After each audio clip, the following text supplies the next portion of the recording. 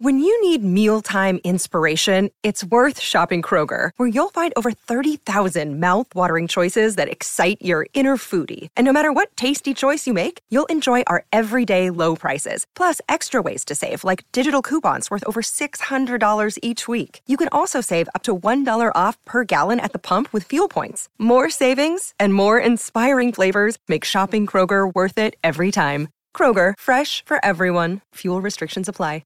Shut up and sit down.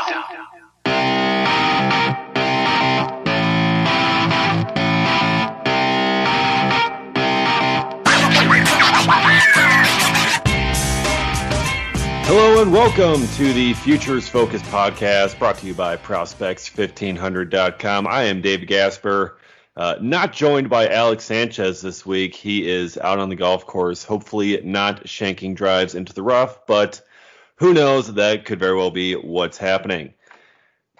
Very, very big episode this week as we're going to be having our big MLB draft review episode with our draft expert, Sean Carnahan, joining us once again. We had him on for the preview episode. Now he's back for the review. Sean, how's it going today, man? Good, man. Thanks for having me back on. And, I'm glad to see that Alex has his priorities straight, getting the golf course in. Yeah, absolutely. I mean, I'm sure he's shooting maybe like a 65 or something on the front nine. It could be something like that. But yeah, got to have the priorities in order. When it's a beautiful day like this, like I'm sure it is out there in California where he is, got to take the opportunity to go golfing. Meanwhile, here we are sitting at our desks doing a podcast. All right. So, 2021 MLB draft, 20 rounds, the first 20-round draft the draft has ever been. And it was a pretty interesting one, to say the least, especially starting there on day one in the first round. With the first pick, things really got interesting. Everyone was expecting a high school shortstop, but instead, the Pittsburgh Pirates go with Henry Davis, the catcher out of the University of Louisville. Sean, what were your thoughts on Henry Davis going number one overall? So I had kind of gotten some tips that they were not going to be going with the typical route. I was still kind of thinking they were going high school shortstop, just maybe one of the ones that were further down. I think Henry Davis really isn't that far off. Best player available. I had him ranked 4. I saw him ranked as high as 2 by some outlets. So I think that 2 to 4 range is kind of the right range as far as his ranking. He finally did sign about $1.5 million under, I believe it was. That's going to allow them to go in there and, sign their second round pick, Anthony Solometo, at 37. A guy they were considering at 37, Lonnie White Jr., fell to them at 64, and then Bubba Chan at 72. These are guys ranked 4, 25, 36, and 20 in my ranks. All look like they're going to be signing. It's in a draft that, like I said beforehand, didn't have that transcendent player. They end up getting 4 guys that are, as I have in top 36 ranks. I've seen guys, all 4 of those guys ranked by some people as high as 30. So it's one of those where you maybe not get the top player in the draft, but there wasn't a consensus top player in the draft. So they went for a catcher who's, bat first, crazy arm. I've expressed concerns about his ability to receive as a catcher, but, top tier talent. And really they get 3 guys who are legitimate first round type guys. And we're in conversation for day one selections. Yeah, and it certainly seems like a really strong draft for the Pirates. I mean, that's a team that really just kind of needs talent all throughout their system, and to get really 4 guys who are considered first-round potential players, I think that's a really solid draft. And, yeah, it started with a little bit underslot there with Davis. But that's also a team that needs catching. They don't really have any catching prospects in their system. They don't really have a strong crop of talent at the big league level catching. I mean, Jacob Stallings, he's not that great of a player. So, I mean, it really kind of fits for them. So that was how the draft started. And then when it came to the second overall pick, the Texas Rangers, there were some thoughts like, oh, maybe they could go high school shortstop, maybe a Jordan Lawler, Marcelo Myers still there, maybe they could go with him. but instead they go with the polished college pitcher in Jack Leiter. And, it's something where, they could use him and he could be at the big league level sooner rather than later, especially over one of the high school shortstops for the Rangers. No question. It's Jack Leiter was kind of his highly thought of a pitcher in the draft. I'm not a big fan of him landing to the Rangers just because their recent track record, especially with college arms, hasn't been great.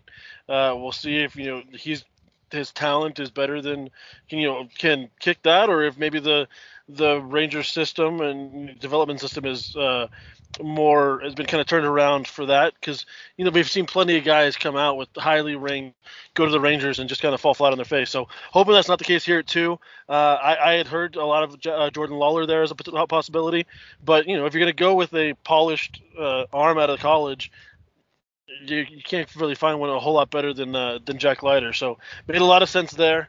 One of the problems with going Jack Leiter there is that he's a full slot kind of guy. So there, you kind of look further in their draft, they didn't really get a whole lot of value after that, simply because they didn't have the money to move around, because they did get a first slot or if not over. Yeah, and that's a strategy that you have to take, and that's where some people are maybe thinking it's like, oh, maybe they're not going to go with Jack Leiter heading into that second overall pick, but they end up going with the best guy on the board. And you can't really fault them for that, and you just kind of got to let the rest of the draft fall where it may. So Jack Leiter goes at 2, and then at 3 you get another polished pitcher, or at least it seems like a polished pitcher, but a prep arm in Jackson Jobe. Now, every mock draft I had seen had pointed out the Tigers would love Marcelo Meyer if he fell to 3, and Marcelo Meyer was on the board at 3. And they end up going with Jackson Jobe, the high school righty. What do you think went into this decision there to go with Jobe over Meyer? Well, one, in recent drafts they've gone a lot of college. A lot of surprises to see them go prep at that third pick. I had heard some Meyer Lawler talk, but really no. Most mock drafts had Meyer gone after pick 1 or pick 2, so he wasn't really in a whole lot.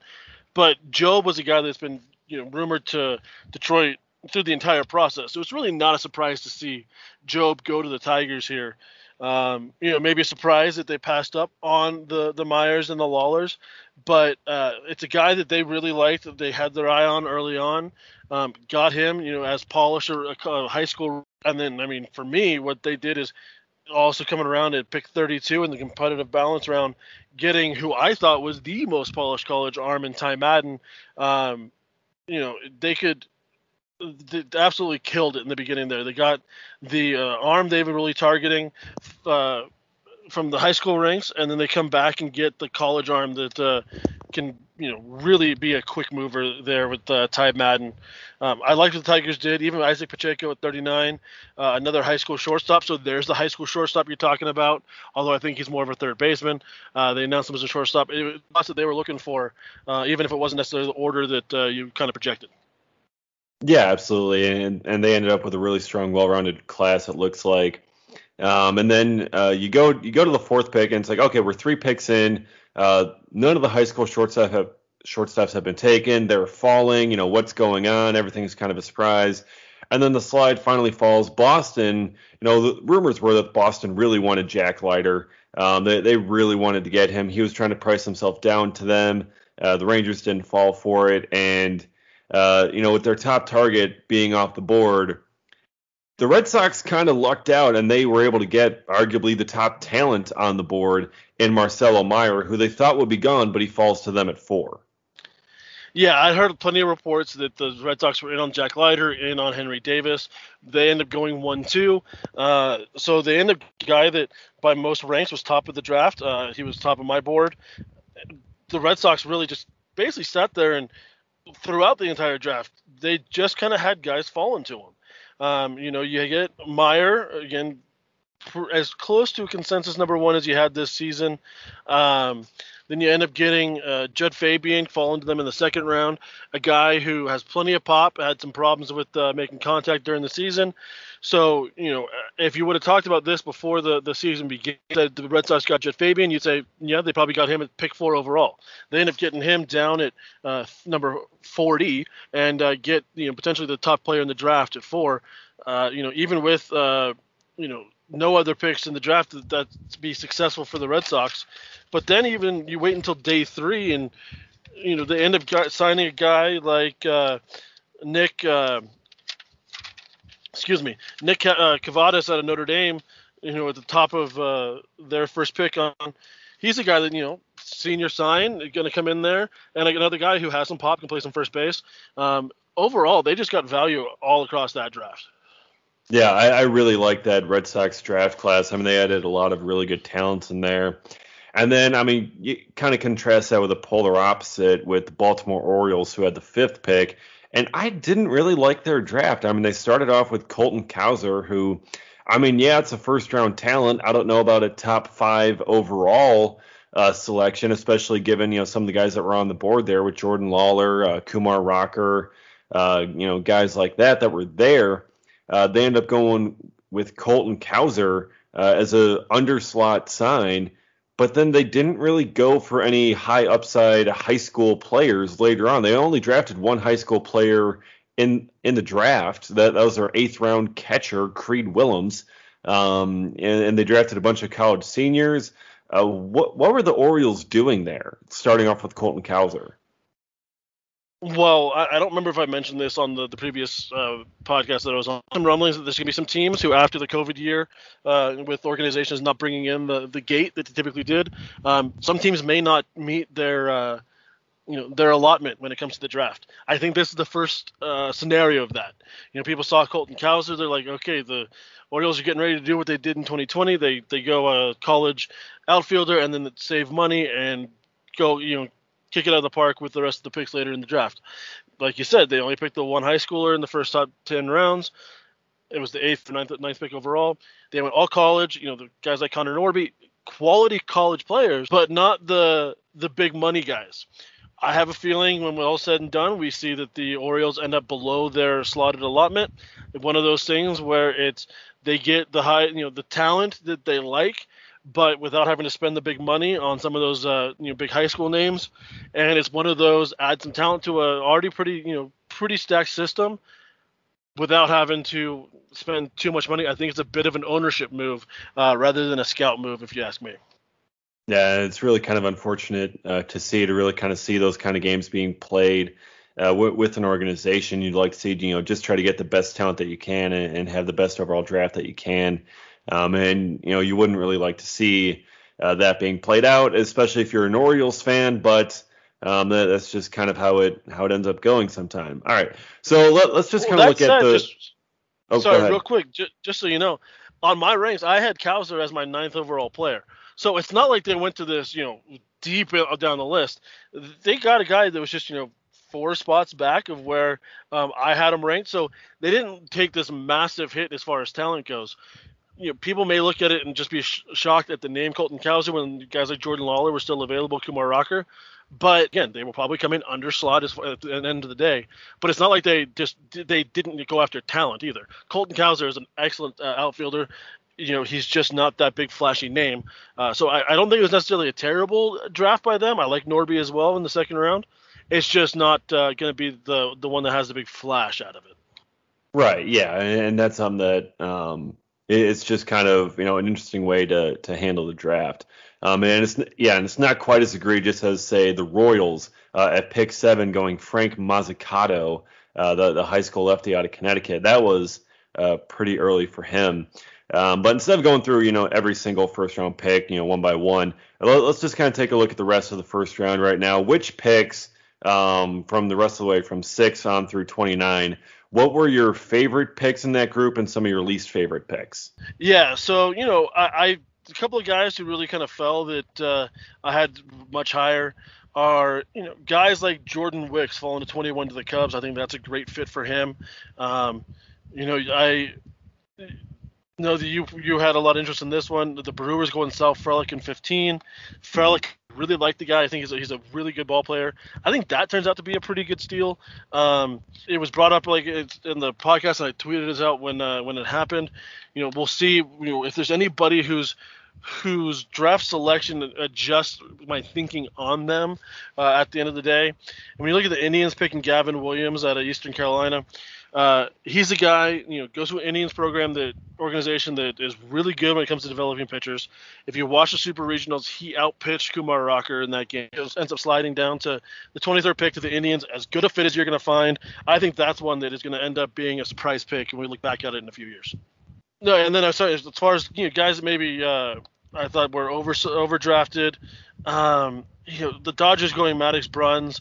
He's a guy who is a big arm without much command. I made the joke, that when they drafted him, his name may be Maddox, but he's not going to be throwing any Maddoxes. He's not a guy that's a efficient pitcher. He's just a big arm lefty that I really think is going to end up being a reliever, which at the end of the first round, not all that great. I wasn't fond of the Padres with Jackson Merrill. I had him ranked 62. He ends up going 27 to the Padres. Plenty of people were higher on him than me. I personally just wasn't big on him. So I think that the back end of the first round, there were a couple of misses in my opinion. Yeah, for sure. I mean, especially when you get kind of down there, it's really just seeing who falls and trying to make the best of what's there. But yeah, I'm with you there on those good picks. I mean, Gavin Williams to the Indians it just seems like such a perfect fit with that organization. And really the whole Indians draft class was, a lot of, similar guys, a lot of advanced college pitchers with similar type stuff, similar metrics and analytics. So a lot to look at there. All right. So when it comes to like first year player drafts, when it comes to dynasty fantasy teams, when everyone has their first year player drafts, next February or March or whenever you have them scheduled, who, if you had the number one overall pick in your dynasty league's first year player draft, who are you selecting number one overall? If I have the number one overall pick in a dynasty league, I'm looking to trade it. Frankly, we all know that the high school players are the ones that have the longest route to the big leagues. They have the biggest swing and miss rate, so to speak, in draft. And the big fantasy guys in this draft, to me, are going to be those high school shortstops. Jack Leiter, Kumar Rocker. To me, there's just not a standout fantasy guy in this draft. I had mentioned on the previous podcast that Frelick is a guy that I think is a better player than he is a fantasy guy. But as far as the big gaudy numbers, I've long been a critic when it comes to Kumar Rocker. I don't believe he's going to be a quality starter in the big leagues. I think he's more of a reliever, but I can see him putting up the big strikeout numbers. Obviously, Leiter going to the somewhat quickly, can put up some big numbers. I haven't really studied the ballpark, but if I'm not mistaken, that new ballpark there in Texas is more of a hitter's park, so probably not the best fit there. Really, I think it's a lot of the high school shortstops are going to be the bigger fantasy guys. However, they're going to take a while. That all being said, the guy that went number one overall, Henry Davis, is a catcher with pop. If he can get to the big leagues with without waiting too long on it, he's a guy that could be, just because there are no questions about his bat. The real questions come in his receiving ability. We'll see if and how long that delays his progress towards the big leagues. But to me, I would probably say Henry Davis. If you've got to pick somebody, that's the route to go. But if I have an option, I'm trading out of it, especially with what I think is going to be a better top of the draft next season. Oh, very interesting. That's not what I was expecting you to say. But yeah, I mean, the trades of first year player draft selections, I mean, that's something that, a lot of people deal with and kind of trying to move around there. And yeah, I mean, if you could, trade back to, say maybe the seventh pick or something, and whoever's up there wants to trade up to number one overall, I mean, trade yourself back. I mean, you still end up getting, a pretty solid player but you can also pick up something else in the meantime while allowing the other team to move up to have the first overall selection. So that's a very interesting strategy, one that I had not even thought of. And to me, it is a very deep college arm draft. There are a lot of really good college arms that you can get later on. Maybe not the massive fantasy numbers, but you got guys like Joe Rock to the Rockies out of Ohio. He's a guy who at one point was consideration of a first-round pick. I was actually surprised to see the Angels go Sam Bachman as early as they did, but he's a quality arm. There's plenty of good arms that ended up going. We'll see if Jaden Hill again with the Rockies. Plenty of stuff was in the top few guys before the season started. Had an abysmal season there at LSU. I think there's more value a little bit later on in the draft than at the very top. So I think that's kind of a route to go. I really like the college, a little bit later on in the draft. So yeah, if you can end up getting one, if you're in contention, I say go ahead and make some moves, get yourself competitive now, because I think that's actual first year draft. You look at next season, guys like Elijah Green coming out of IMG Academy. There's some big names coming out in 2022. I've started working on my 2022 list already. So I think that next season is going to be the big one. A lot of really big names. This season's more of just those guys that are, middle of your roster rather than big focus on your roster in the future. Yeah, and that's it's very important to know. Very, very important when it comes to strategy and trying to build your roster, especially if you're rebuilding. If you're rebuilding your dynasty team, perhaps this isn't, the best draft to bank on to rebuild your roster. So that's very interesting. All right, so I want to transition now a little bit to the day 2 of the draft, rounds 2 through 10.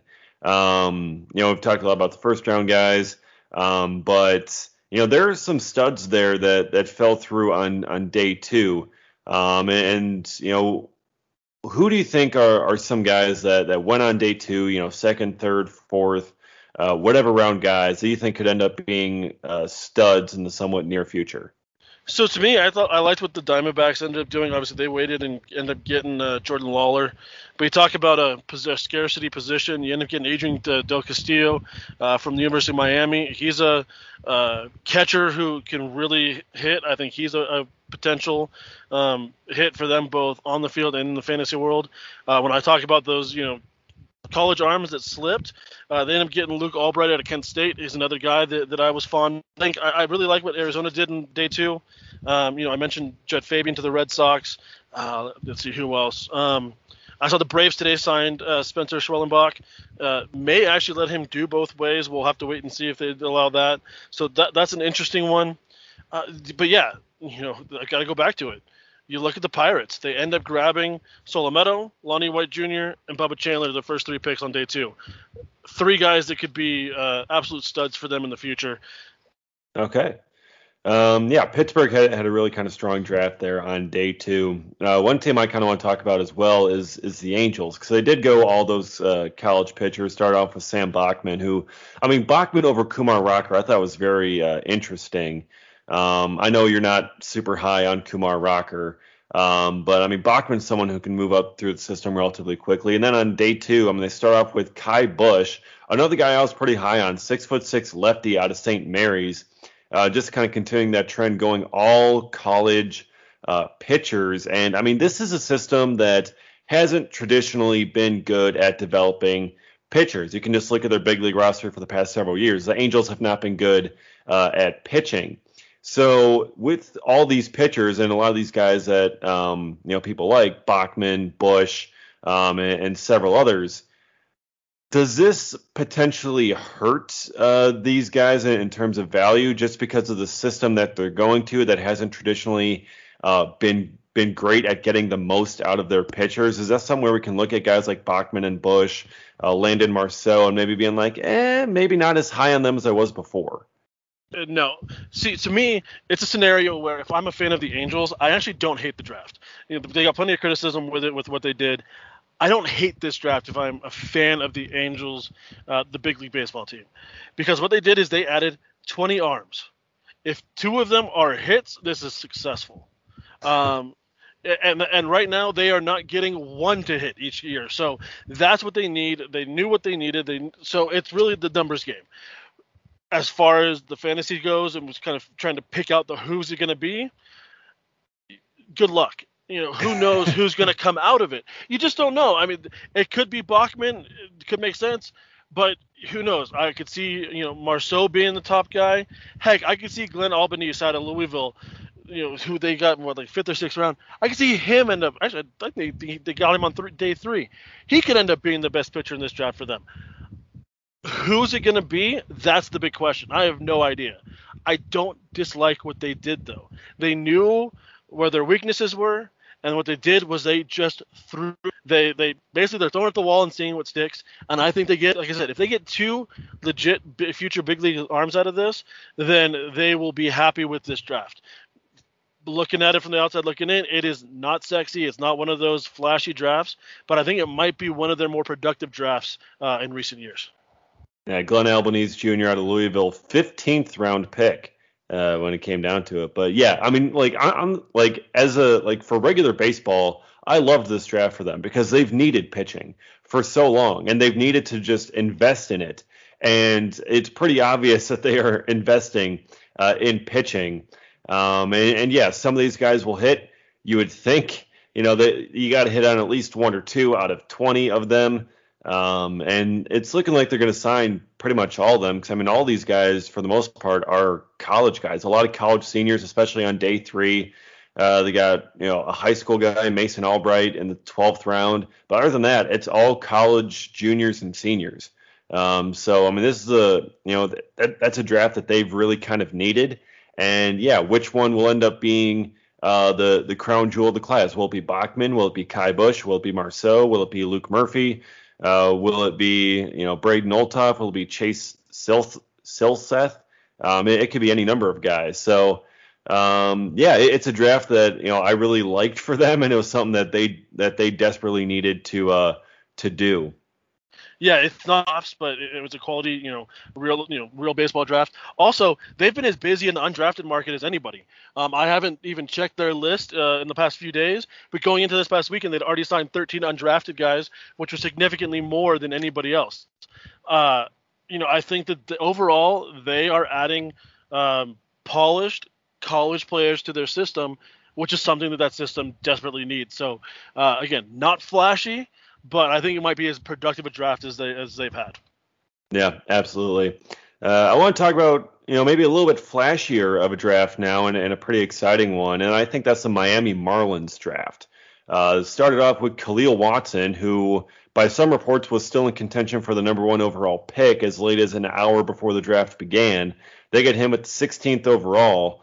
Then they follow that up with the high school catcher Joe Mack in competitive balance round A. And then they get, a couple of other polished college players, Cody Morissette, Tanner Allen, Brady Allen out of South Carolina. They added some really good hitters at the top of this draft class. I loved what they did. Colin Watson, a shortstop. It sounds like he's going to end up moving out to the outfield. But, you end up getting Joe Mack, the top high school catcher. I really liked Cody Morissette out of Boston College. Watched a lot of Boston College, watching Sal Frelick, and Morissette really jumped out of off the page there. Really a really fun, interesting draft for Miami.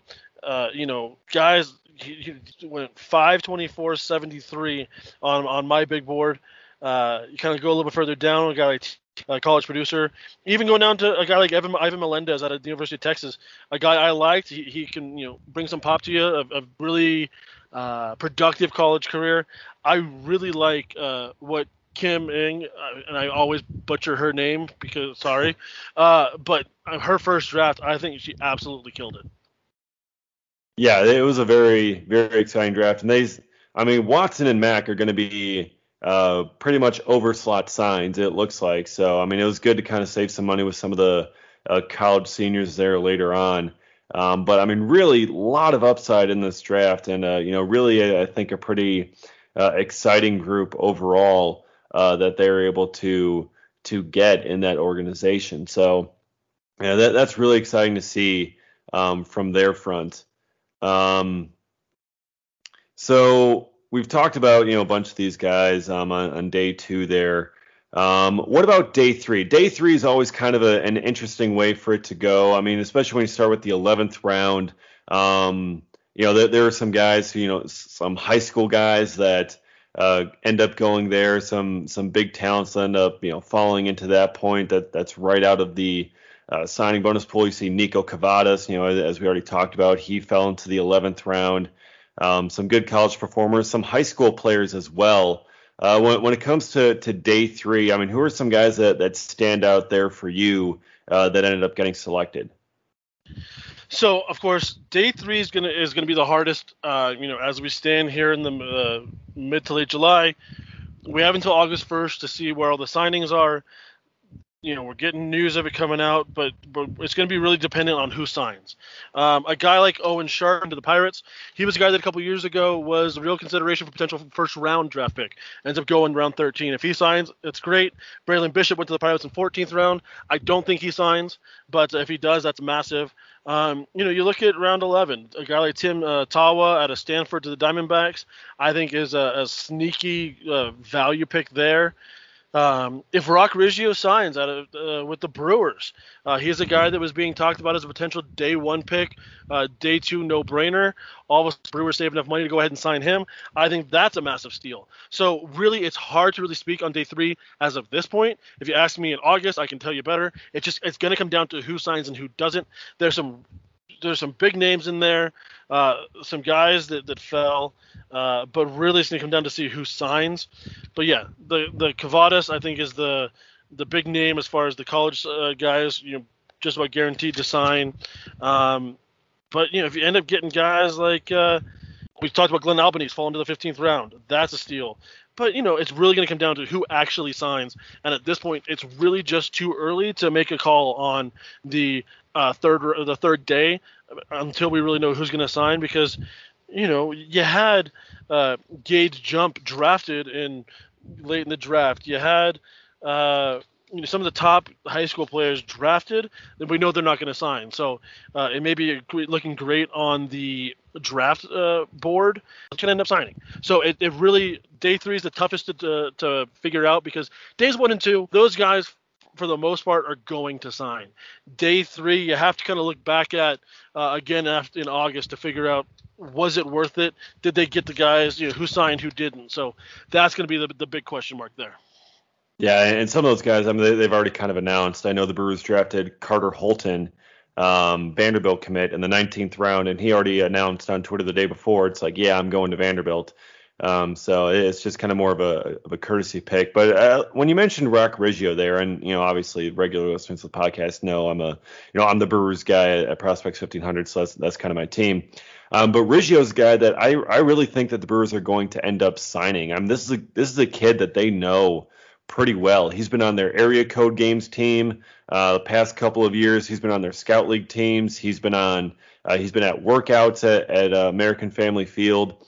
So Riggio is a guy that, I mean, this Brewers scouting department knows extremely well. And I don't think they would have taken him in the 11th round if they didn't feel confident they were going to be able to sign him. I mean, you look at the Brewers draft and what they did in the first couple of rounds. I mean, they went all college guys on day 1 and 2. First 10 rounds, all college players. And they had a college senior in Russell Smith go in the 2nd round. And Smith is someone who probably wasn't a 2nd round talent. Probably someone that likely would have more gone in the 3rd or 4th round based on talent, but they drafted him a little bit up. I'm assuming they have an underslot deal worked out with him to save some money, but they got all these college guys here to start it off. And Riggio's a guy who, I mean, yeah, like you said, possibly 1st, 2nd, 3rd round talent at the worst, and they're able to snag him in the 11th. Yeah, the Brewers love Riggio scouts with them. Long been high on. My guess is he signs. It's just a wait and see. As soon as that kind of is confirmed, then I think that makes it from a very good draft to a great draft for the Brewers. I know you and I talked quite a bit during the draft as the guys from the Brewers are coming down. You weren't loving the Sal Frelick pick. I told everybody before the draft he was my favorite outfielder in this draft. Love the Frelick pick. Save some money, most likely. Tyler Black, quality selection, probably save some money. Alex Binelas, it's going to be really interesting to see how he turns out. There's been as wide a range as far as scout opinions on him as anybody. But again, potentially saving some money. All those savings probably going to be rolled over to Riggio and make this draft turn out to be pretty darn good for Milwaukee. And, you look at that, again, the college contributors, a guy like Wes Clark out of South Carolina, Ethan Murray, a future utility guy at the big league level potentially. The Brewers had a really good draft, and if they can go ahead and sign, and like I said, all expectations are that they will, they sign Riggio, I think that just puts them over the top as from a really good draft to one of the better ones in the whole draft this year.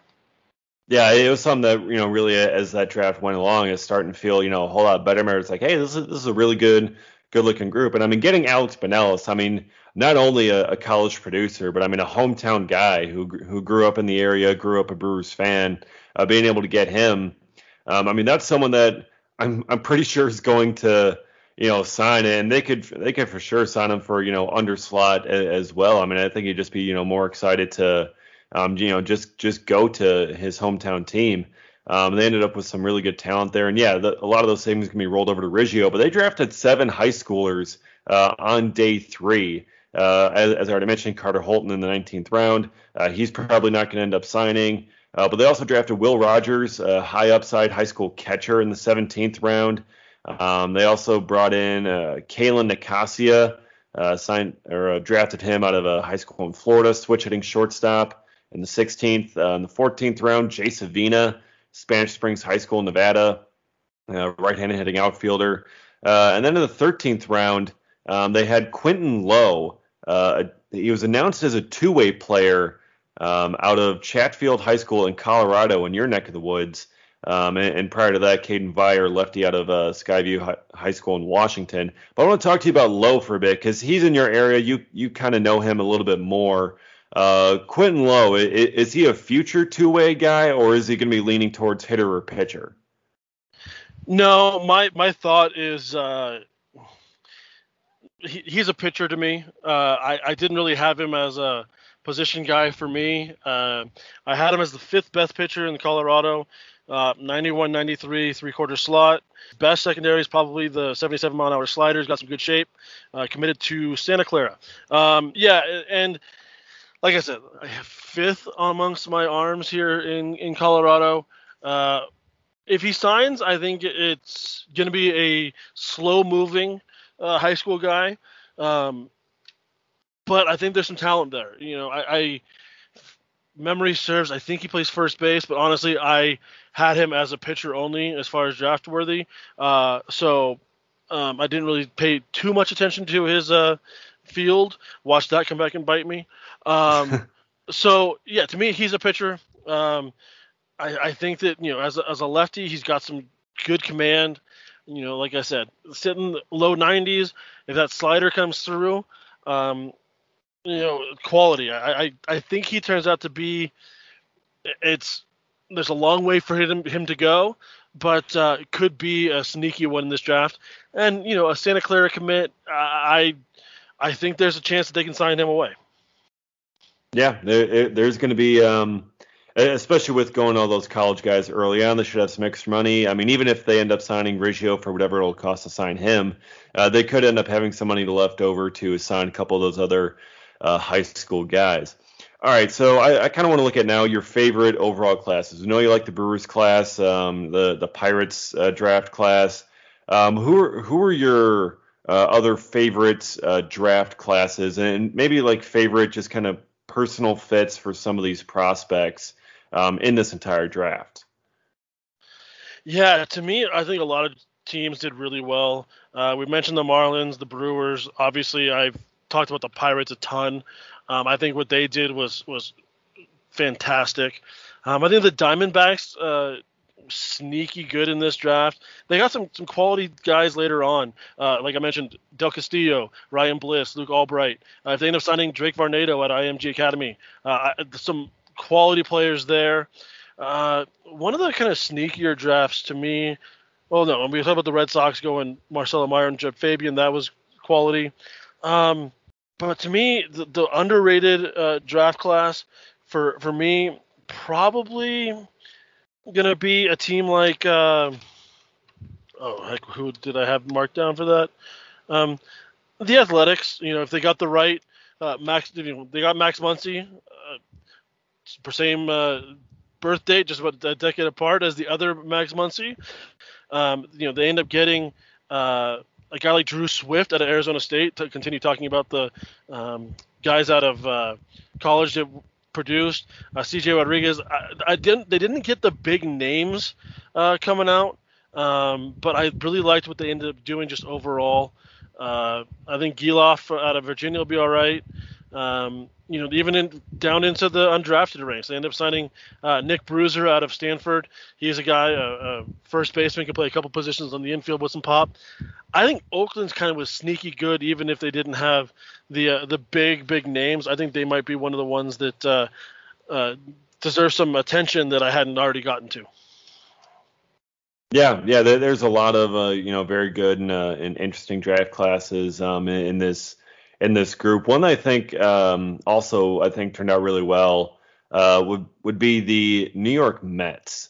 I think they had somewhat solid. I mean, Kumar Rocker kind of fell to them, and they end up having to go over slot for him. But I mean, that's I think a really good get for that organization. Calvin Ziegler, they went with kind of a high upside prep guy, probably a little bit earlier than expected, but then in the fourth round, I mean, they grabbed one of the most polished college hitters, in my opinion, JT Schwartz out of UCLA. Just a really great, bat to ball, barrel things up kind of hitter. And I mean, you're getting Mike Vassell there in the 8th round, who, I mean, he was a highly touted guy coming out of high school, hasn't really done as much at University of Virginia. But I mean, that's also, I think, a pretty solid draft class for them. Absolutely. Also, you look at a guy like Colby Kubicek out of Texas, kind of got lost behind Ty Madden, a quality draft pick there. Full disclosure, I am currently sitting in my car in a parking lot, so the quickness as far as exactly where they were selected, I don't remember where Kubicek was selected, but I'm pretty sure. But regardless, I mean, he signs. That's a great pick for them. It was the 18th round. If you can get a guy in the 18th round who can end up signing and could have, if somebody had picked him in the top 5 rounds, I wouldn't have faulted him on it. It would have been high for me, but a guy I wouldn't have hated at that spot. If they end up getting him signed, that's great for them. An underrated guy that ends up falling to them, I thought that was pretty darn good as well. And another one that talking about New York, the Yankees didn't have the big names up at the top, but Trey Sweeney out of Eastern Illinois went high. I get that. But ended up coming back in the Brock Selvage, Brendan Beck, Dominic Keegan. I liked what the Yankees ended up doing. Again, not splashy, but some really quality ball players they ended up adding there as well. Yeah, for sure. And another draft that I was kind of looking at that I really like, especially at the top. And even though it's unfortunate, at least for me personally, but the St. Louis Cardinals, I think, had a really strong top of the draft. I mean, Michael McGreevy with the 18th pick, polished kind of college guy. Joshua Baez, the high upside high school outfielder in the 2nd round. They ended up signing him for overslot. And then Ryan Holgate, one of the best power hitters in the country out of the University of Arizona, to kind of top off the top of that Cardinals draft class. Yep. They also had another one of those college guys out here, Alec Willis. He's a tall pitcher out of Regis Jesuit out here. So they had some quality players. I think McGreevy is a really good fit for them. For me, they were just kind of nothing, kind of middle pack for the draft for me. But I thought McGreevy was a good pick. He went a little bit high. But he wasn't going to get to them as their 2nd pick. They saved some money on that allows them to get Baez.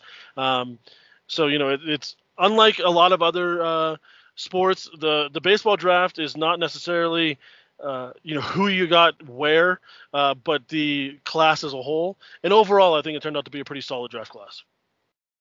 Yeah, for sure. All right, so I kind of want to get to now here, there are some players that like you can tell, like as we've talked about with some of the pitchers, like McGreevy and Jordan Wicks and guys like that. It's going into a system that's real good. Gavin Williams, especially going into a system that's really good at developing what those guys are good at or what their positions are. And perhaps make those guys better than what we think they are right now or what we think that they could be. So what players really kind of stand out to you as someone who had their, not only fantasy value, but real life value go up based on the organization that they ended up getting drafted to? Plain and simple, it's one name. We've already mentioned it. Gavin Williams to the Indians. Like I said, he outpitched Kumar Rocker in the Super Regionals. He had an excellent year for East Carolina. He's one of those guys. He ends up with the Indians and that organization, the way they develop pitchers. There is not a better fit in this draft than Gavin Williams to the Indians in the first round. Plain and simple for me. Yeah, and I mean, looking at their draft as a whole, I mean, we didn't really kind of talk about him as much as one of our favorite drafts, but I mean, they went mostly pitchers. They drafted a couple of position guys. But they went mostly college pitchers and a lot of, big name guys as well. I mean, they followed up Gavin Williams with Doug Nikhazy out of Ole Miss in the second round, and then Tommy Mace out of Florida in competitive balance B. Ryan Webb out of Georgia, the senior, had Tommy John this year in the fourth round. Tanner Bibby out of Cal State Fullerton, Jack Leftwich. They ended up with a lot of, pretty big name pitchers. And I mean, even on day 3, Trenton Denholm out of UC Irvine, Zach Petway out of UCLA, they ended up with a lot of really polished arms that really just kind of fit their model, fit their system, and they really probably should develop well. It almost seems like, any college pitcher that goes to the Indians, their value just immediately goes up when it comes to not only real life but also fantasy value. Yeah, if you're going just as far as the college baseball fan, the household name draft, it's the Indians. I mean, they got the guys, Bibby and Denholm. Fullerton and Irvine didn't have the seasons that you expected of recent past these last 2 years. Obviously, last year with COVID is so short, but those are two guys who, their freshman year, you could say this is a future first round type of guy. They end up getting them, as late as they did. It's just big names, Macy and Leftwich. If you want to go this route, you can call them the poor man Singer and Coar that the Royals did, coming the two guys out of Florida. They're not nearly the arms, but they had comparable success at the college level. Yeah, exactly. I mean, this group is really just kind of, you look at, and yeah, as a college baseball fan, it's like, whoa, they got all of those guys. I mean, that's going to be a crazy rotation that you're building, especially with the crazy rotation that they've already built. It's just kind of a really good system, and it's something that I'm really kind of excited to see how they end up developing. So yeah, I mean, that's really just kind of a really kind of good spot to look at. And then for me, a couple other guys I think were probably pretty good fits. I think Chase Petty to the Minnesota Twins was a very interesting selection. I'm going with the high school righty, but he's someone who's got a lot of talent and someone that could be really good up there, I think. Good one. A good fit there. Another one for me, everybody points at the Frank Mozzicato to Kansas City at 7, but that allowed them to take Kurt Kudra, again butchering a name, my apologies, the righty out of Kansas, who I think both of those guys, again, if they were late first round type of guys, nobody would raise a fuss about. They end up saving money getting that. I think that maybe the Kudrna, again, I am butchering that name and I apologize. I think he could end up being a really good fit in Kansas City. So I think he might actually. I had Mozzicato ranked a little bit ahead of him, but I think he might, if he ends up being the best pitcher out of their draft, I wouldn't be surprised whatsoever. Yeah, and also there on day 2 in the 5th round, they end up with Eric Sarantola, who was a guy who was expected to be a much higher selection out of Mississippi State, but he had kind of a little bit of a rough season and ended up falling down in the 5th round, but also a very talented pitcher and out of college as well. And if you end up signing the guy like Luca Tresh, which my guess is he goes back to school, but you end up signing him and he gets to work with Salvi in the spring, that's a guy who I mentioned not liking the catching, receiving from Henry Davis. Luca Tresh makes me want to throw things at the screen watching him go one knee and letting things pass him left and right. But I think that if with some work with a really quality long-term catcher like Salvador Perez there in Kansas City, if he ends up signing and going, I think that could be a good fit. Carter Jensen out of Missouri, a high school catcher, probably the second best high school catcher in the draft. I think there's a couple of guys that their draft was one of those that people screamed at as a bad draft because of the Mozzicato first pick, but they could, if they can get Jensen and Tresh to sign, it could end up turning out pretty well for them. It'll take some time, but it could surprise some people there. Yeah, for sure. So, I mean, for the Royals, they've really kind of had a pitching-heavy focus the past couple of years, especially in the early going on college arms. So seeing them go to high school arms was pretty interesting. One last class here I want to talk about a little bit, and I think I do this for Alex, who again is missing us by hitting the golf course today. But I want to talk about the Padres draft class. And I mean, Jackson Merrill, he kind of said, weren't really thrilled with that pick in the first round. But I mean, in their next few picks, they ended up getting some pretty solid guys. They got James Wood in the second round, outfielder out of IMG Academy. And then they got a couple of college arms in the picks following. Robert Gasser out of Houston, lefty pitcher. And then the Golden Spikes winner and really just kind of a legend at the University of Arkansas, Kevin Kopps, the righty, goes to them in the third round. Jackson Wolf out of West Virginia in the fourth. What do you think about those guys there on day 2 to kick things off for the Padres and what they added to their system? Yeah, I mean, Kopps as productive a college reliever as you're going to find. Here's where Gage Jump finally goes off the board late in that round was to San Diego. Of course, he's not going to be able to sign most likely. I was so back and forth on the Padres because when I go back and I look at their draft, there's a lot of guys that I liked. They had a lot of guys in my top 100 as far as my board, but I didn't feel like there was a great value with any of them, which was weird. So I don't know what to make of their draft because – I wasn't big on the Jackson Merrill pick. I wasn't. James Wood was a pretty good one. I think that fell to them pretty well. Let's take a look here. Gasser, I had him ranked 84. They got him at 71, so that's solid.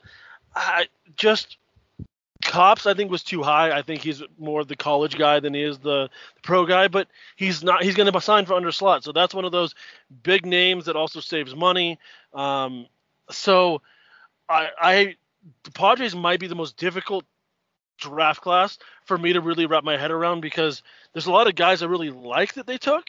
I just didn't like where they took most of them. It's just one of those that I'm having a hard time kind of grasping and making sense of as far as whether I like it or not. Yeah, it's something that, I mean, as always with the draft, it's going to take a few years before we find out who actually had, the best draft class and who didn't. And not everyone can have the 2009 Angels draft. Like that draft was just insane. But we'll end up seeing a few years down the road, when some of these guys either make it to the big leagues and end up having good careers, or some of them, can flame out in A-ball or Double-A, and you never really know who those guys are going to be. But I mean, yeah, they took a couple of high upside prepsters in the 18th and 20th rounds with Gage Jump and Chase Burns. Those guys probably aren't going to end up signing. But it's an interesting pick nonetheless, just to kind of get a conversation with them. Any final thoughts, Sean, on this draft or any prospects that we didn't talk about that you want to mention or get your thoughts out there on? One of the storylines I wanted to pay attention to in this draft was going to be the signing bonuses and kind of how that's treated with a 20-round draft rather than a 40-round draft, and how that was going to be worked out. To me, the Cubs signing of, who was it? They signed a guy for $1,000 whose name is escaping me right now. It's their 6th-round pick, Riley Martin out of Quincy. Riley Martin, a guy for $1,000 with undrafted free agency, being able to sign for up to $20,000. I would like to see some of these college kids end up not signing if they're only offered $1,000. Kind of stick it to that team, see if they can't sign on undrafted. That was kind of an embarrassment to me. There was at least 3 other ones that were under $10,000. I'd love to see a floor as far as a signing in the top 10 rounds of $10,000, just so it's not so blatantly obvious and borderline disrespectful there. I get you're trying to save some money for your pool. I would love to see a player say no to that $1,000 offer and not sign, and basically screw that team out of that slot money, just because to me that is disrespectful to the process. I would love to see them institute a floor $1,000. A guy that's drafted in the top 10 round, make him offer a minimum of $10,000. Or, have those guys see what they can get on the undrafted market. With a 20-round draft, they're going to be flooded into the undrafted market, both in affiliated and unaffiliated ball. I think that these guys can make more money outside as undrafted than the $1,000 in the 6th round. To me, that was egregious, and I would love to see something change when it comes to that. Yeah, absolutely. I'm totally with you there. When I saw that, I was really upset. I mean, that's just terrible for the kid. I mean, you can get a max of 20,000 as an undrafted free agent. I mean, he could totally just say no to that and go to someone else and sign for $20,000 and get 20 times as much money.